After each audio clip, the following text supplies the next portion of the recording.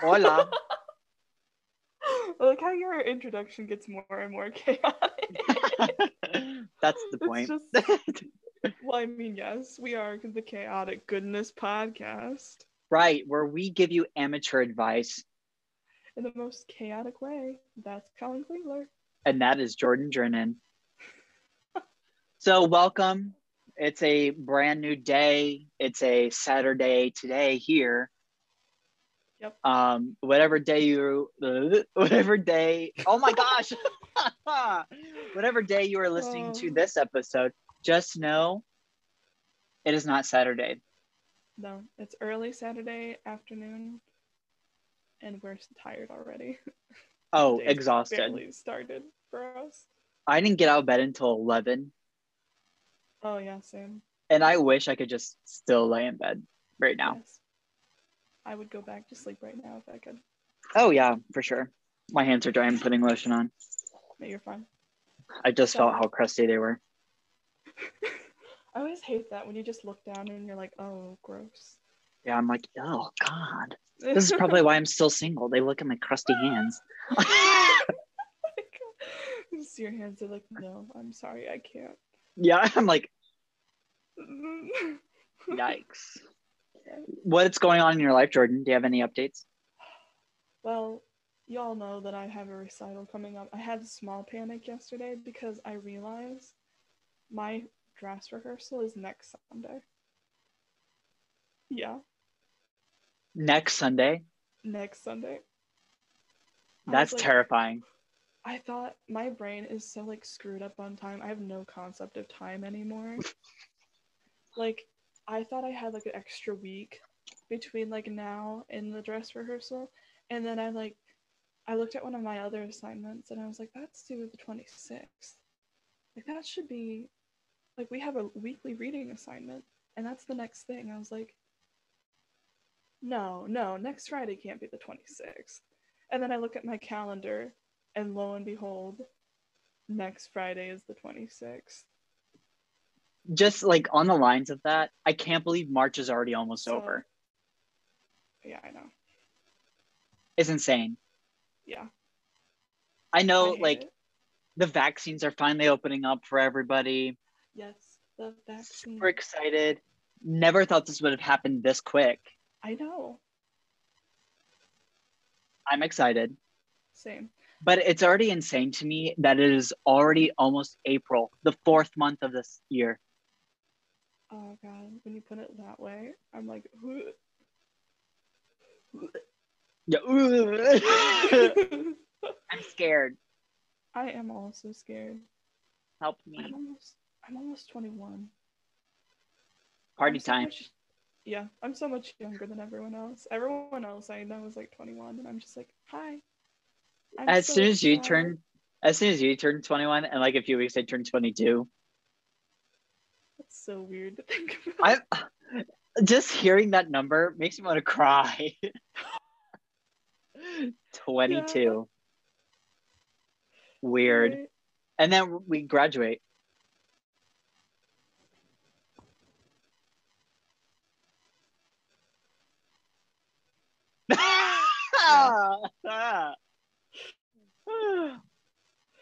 Oh God. Graduation's coming up in about 700 days. No, I'm lying to you. That's way too many. It's like 400 or something. Oh no. That means I have to look at grad school. Oh yeah, you do. Oh no. I don't want to go through that audition process so soon. I'm going to try scamming my way into it so I don't have to do an audition. That's iconic.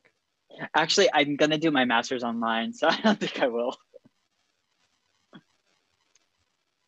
Yeah.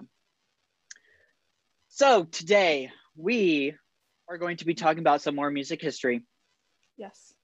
Specifically Baroque. Yes, through the Baroque period. And this one is interesting. I think you guys will know a little bit more about this one because this is where some of the bigger, more known composers start coming in. And it's also when Gregorian chanting just starts to die out. Thank God. Thank God. If you guys were bored by the medieval music, so were we when we Yeah. We were. Honestly, okay, so all of our exams, when we had a listening portion and they say, "What song is this?" I'm like, I don't know. They all sound the same. They literally all sound the same. Every single Gregorian chant sounded the exact same. Yes. Just talking about Gregorian chant. So I just took a world music exam yesterday. Yeah. And awful. But one of the listenings, it was a Gregorian chant, and I was like, "You've got to be kidding me," because it was talking about like the Greek Byzantine Church. Yeah. And so we were just, it was like the Gregorian chant, and the only thing I thought of was Hildegard of Bingen. And like we didn't have to say like what the piece actually was. We just had to say where it was from. Mm-hmm. So I was like, oh my gosh, I know Hildegard wasn't Greek, but Greek was the only one that we're studying in this chapter to have Gregorian chant. But then it just like took me back to first semester music history. No. I hate that. It was awful. Oh, PTSD. God. Oh yeah. Music history 1 was just rough in general. Yeah. I talk about the most boring class I think I've ever had to take. But also just like full of information. Oh, there was way too much information. I had such a rough time with those exams. Yeah, I really just hope I never have to take. Nope, I'm taking that back. I hope I never have to teach a world music class or just a music history class. I could never teach any kind of music history class. I'd be so bored. I'd be like, yeah, I guess this is important, but let's go to the romantic music. Yeah. Actually, let's just play Kahoot. And you can learn that way. We'll just do a bunch of games. Yeah. Jeez. So, first thing with Baroque. I actually have a few facts about what was going on in Europe. Oh, yeah. At that time during the Baroque period. One of the really cool things is like the scientific revolution. In 1609, Johannes Kepler described the orbits of the planet. Oh, yes, you're right. I'm actually learning about that, or did learn about that in astronomy. Isn't that crazy that, like, I know now we have like so much scientific technology, but how did he figure that out? Right? In 1609. I have no idea. And then he just came up with this like formula just out of the blue. Yeah. To calculate all this. And I'm like, I could never. I barely know Pythagorean theorem. How do you create a whole formula to figure an I almost spilled my chocolate milk. No. How do you figure out a whole formula for the orbit of a planet?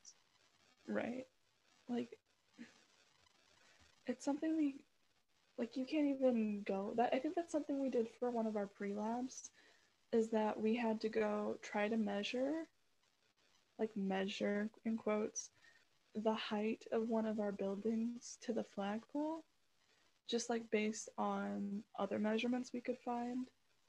And I like royally screwed it up. I was thinking like, oh, I'll just measure a certain height or a certain length, because I parked in a nearby parking lot, and I walked from the front door to my car using like, that like phone, the thing on the iPhone where it like just measures everything.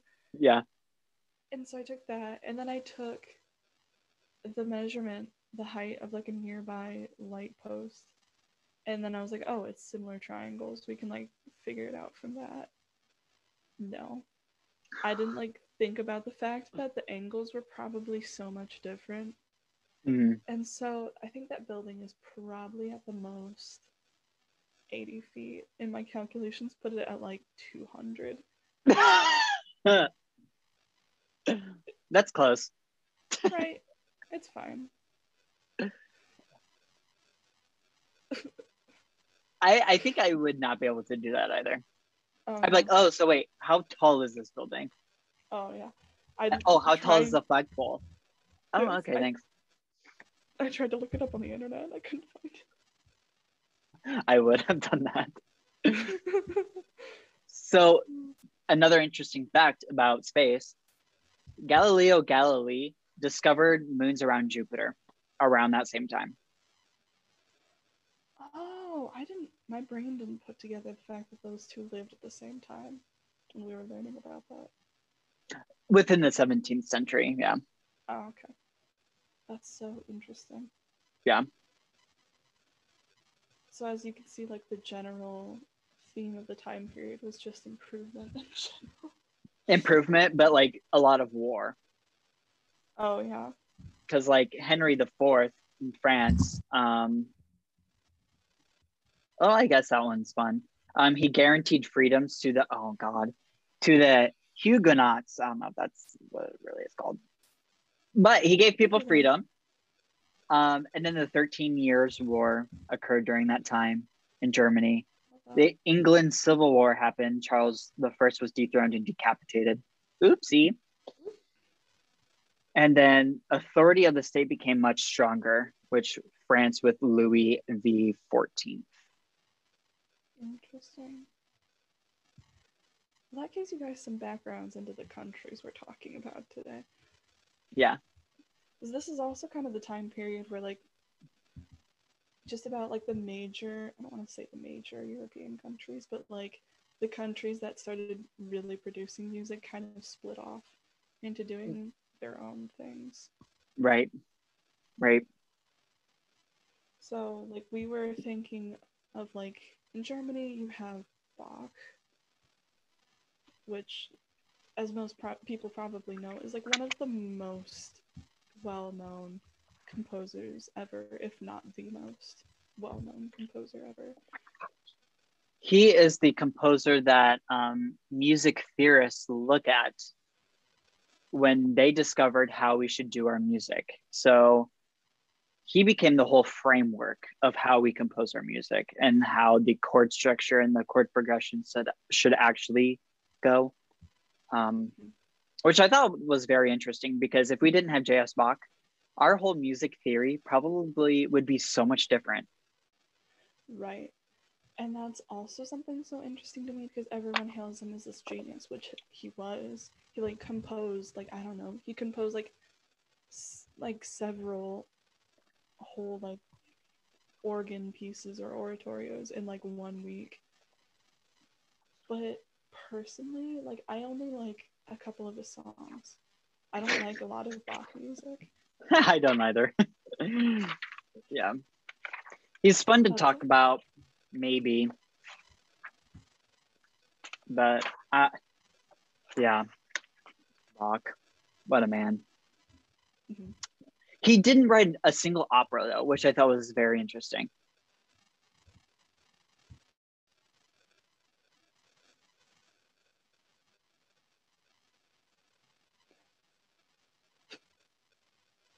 What happened?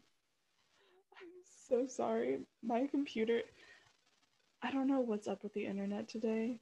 You literally froze for like a whole like moment, and then you unfroze and then instantly froze again for another minute. I just saw like your mouth moving. I was like, is she speaking? Like, I don't know. I'm mouthing to myself, I'm gonna kill this freaking computer. I was just saying, Bach never wrote a single opera. Yes, that is true. Which I think is interesting. You would think, as somebody who kept writing music at the speed and the complexity as he did, he would have created an opera.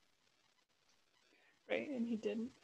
I think, what did we have down? We had Monteverdi was the first, well, like the first complete opera writer with L'Orfeo. Yeah. Which is the tale of Orpheus. If you guys don't know, it's, you know, Orpheus goes down into the underworld to save his wife and is bringing her up, and his only rule is not to look at her, and then he does. And then he's like, no, woe is me. It's like, you had one rule, dude. You had one rule. Go up the tunnel, not look back, have your wife. Right, and he still did it. And then he's like, it's like, that's stupid. Maybe if I just listen to the rules. It's not like they told me it. Made sure to tell me in good detail. Emphasize it. He's dumb. Mm-hmm. Long story short, Yes. a dumb man. Yes. Which, honestly, not too far off of any other guy here in the United States. Correct. I think he was from Italy, wasn't he? I think that's what we learned. Who? Monteverdi. Oh, yes.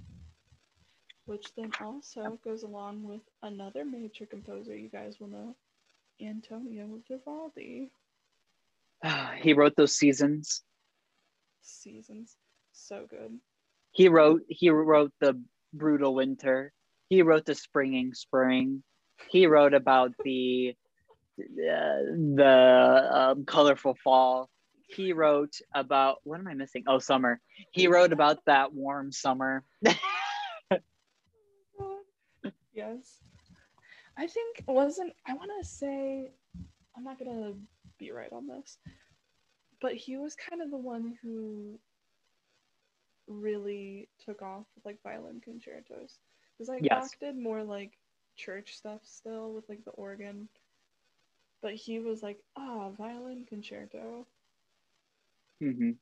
And I think a lot of that was due to the fact like his father was a violinist, and his father played at St. Mark's. I've been there.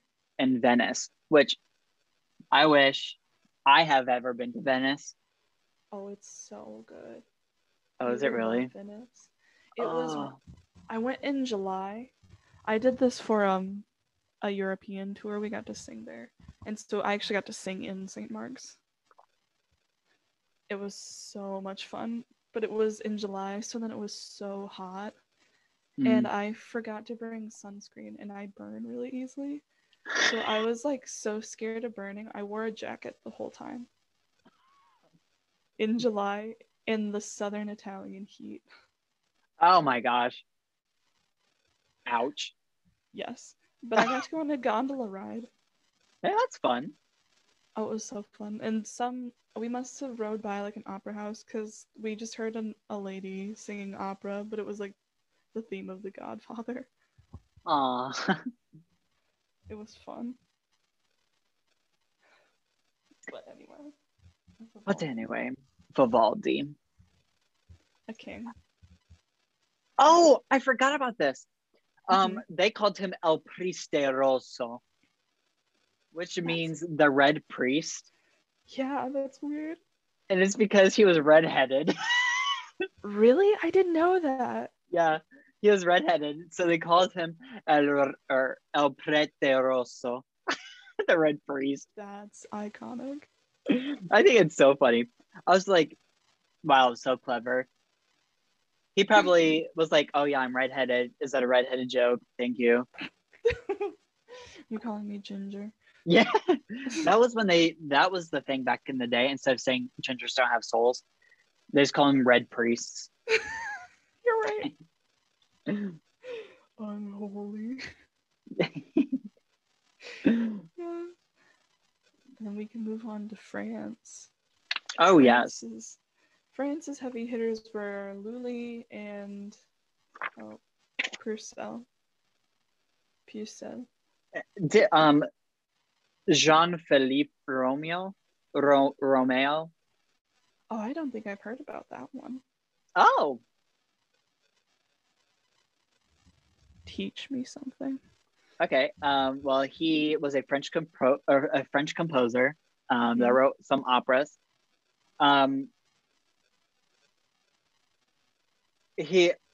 So a lot of the theories that we use for music theory also come from him.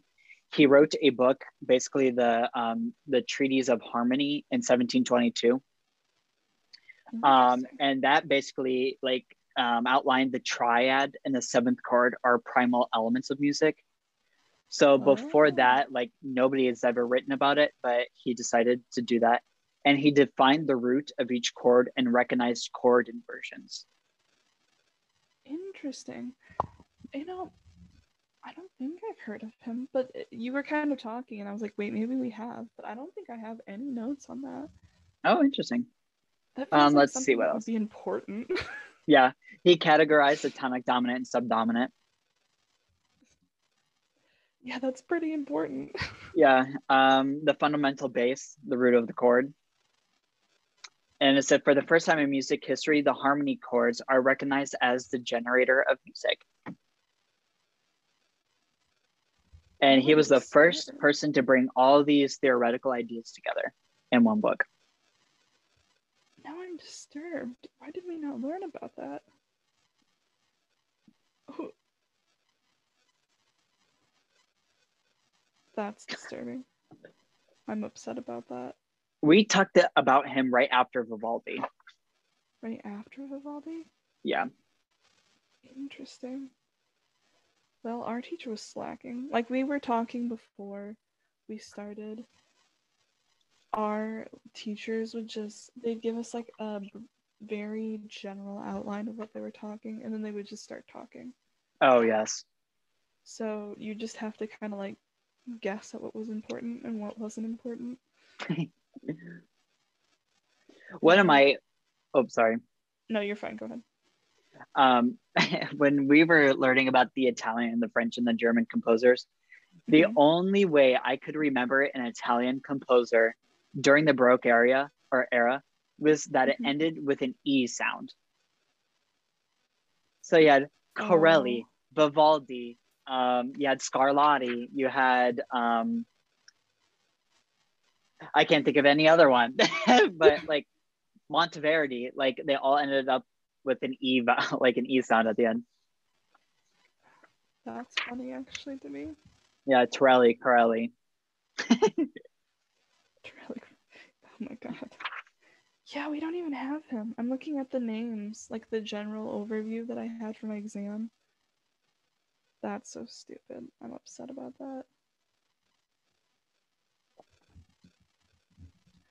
Oh, but you know, Lully, going back to Lully, he had, oh yeah, what was the one?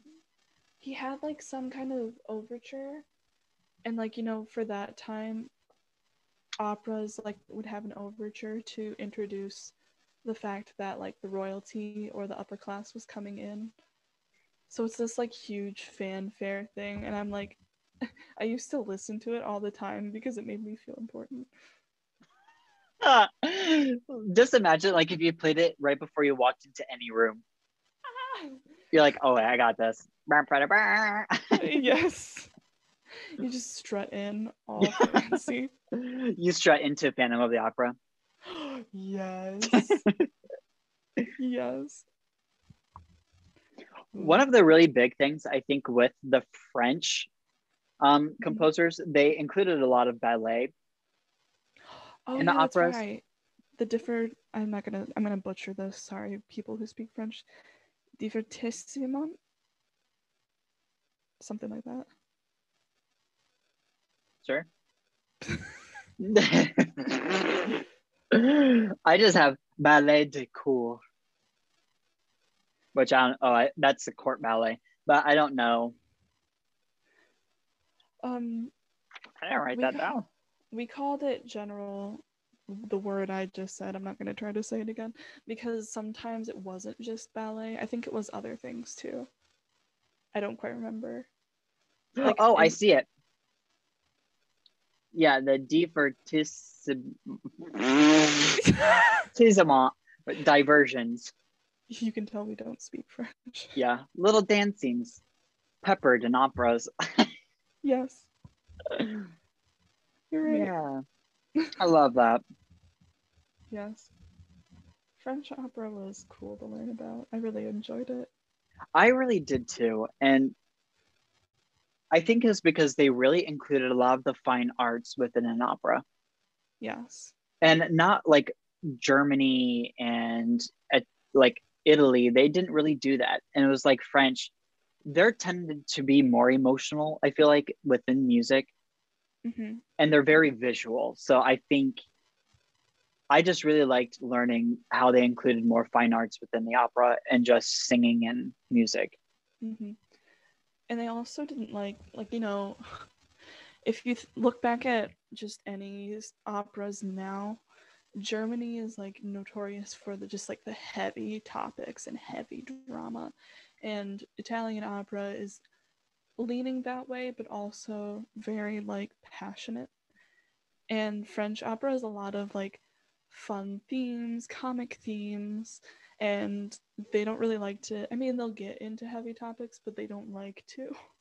Yeah, I think all of my music that I'm singing this year, or this semester, I'm singing a French, a German, and an Italian, and an English.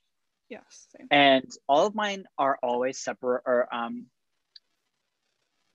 all surrounding the theme of love in some way. Mm-hmm.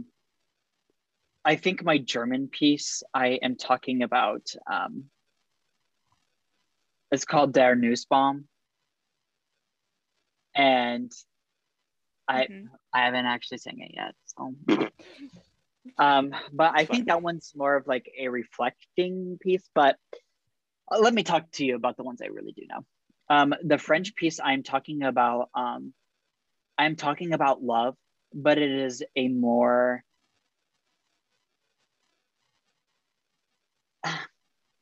it's reflecting, but it's not hard. It's just oh, I'm in love and it's so nice. I love love. Like that's what that is. My Italian piece, I'm angry because the person that I'm in love with cheated on me, and I'm gonna sing to you about my yes. immense disdain and my sadness. Yes. Yes. Like the only exception to that rule that I'm finding, one of my French pieces, well, I guess two. It's really funny. My sets for all of them for any language is like I start it with like a relatively kind of happy song, and then I end with something super angsty and depressing. Except for French, because I think all of my sets are 2 songs except for French, which is 3. So my first one is like talking about how my lover is a sailor and my child's gonna grow up to be a sailor, and then I'm just gonna be alone. Me. So that's kind of angsty. And then I just talk about love, and then I end my last French song is like talking about living while you're alive in this beautiful sunset, and then I end the song with the river goes to the sea like us to the grave. I love that. The angst is fun. Oh my god. Oh, moving on from France to England, when our boy Handel joins the scene. Hallelujah. When we mentioned Handel before we started, we were like, the Messiah. Let me tell you. If anyone out there doesn't know what the Messiah is, I don't know how you couldn't know, because it's like one of the most performed works probably almost ever. It's the Hallelujah chorus. It's the Hallelujah chorus. The ending is the Hallelujah chorus, and that's the only way people know what it is. Isn't there a thing where the reason people stand up for it was because the King of England at that time listened to it and stood up? Oh, I haven't heard about that. So everybody else like stood up because I don't think they knew why he actually stood up. They like a lot of people thought it was because that. See if I can find it because I know I wrote about it. It was like he was so moved by it that he stood up. So everybody else did. So now that's why everybody stands up when they listen to that song. Oh, that's interesting. I love that. Everyone's like, I don't know why he's standing, but he's the king. I'll do what he says. Yeah. Oh, and having to like perform that so many times. So many times. And I'm ready for it to not happen. I actually have to disagree. It is annoying. Ooh. But I really love the Hallelujah chorus. And every time I say that, everyone's like, Jordan, what the heck? King of Kings Because forever. I think why I like it so much is because when we do it, every time I've performed it, it's always a giant group number. Like when Oh we yeah. used to do it in high school, we'd get both the orchestra and all the choirs together and invite any alumni to come up and do Hmm. it. And then when I've only got to do it like once in college because for some reason they didn't do it last year when we had our holiday concert, and then this year, obviously, we had COVID, so we couldn't do it anyway. But the one time I did it in college, I think it was also all the choirs and the orchestras. So then that was also a huge thing, and it was really fun. And like the director of the whole School of Music directed us. That's really cool. I Oh, think. sorry, keep going. Oh, sorry. Sorry, you're good. Okay, I just have something really short. I think after high school, I have not performed it once. Really? Yeah, my college doesn't do it. That's interesting.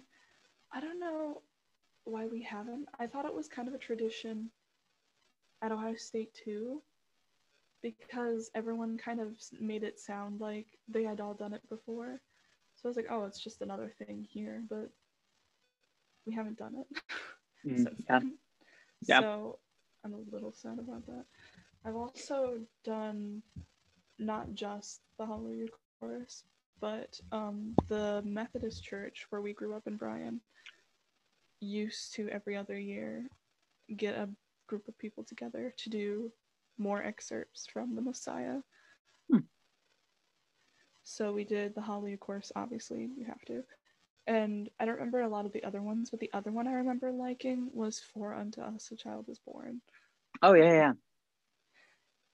And if most likely people out there haven't listened to it, but it's just all of these crazy runs in every single voice part because they take turns.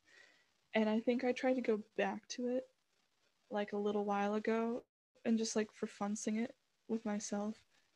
And oh my god, with my singing technique now, my voice doesn't do that anymore. I can't do any run. No. My teacher's like, oh, you could do that. And I'm like, who are you kidding? I'm like, all right, watch me butcher it. I know. I'm like, you know I'm a heavy lyric. Don't even get around me with that. Like, come on, man. Don't give this to me. Don't do this to me.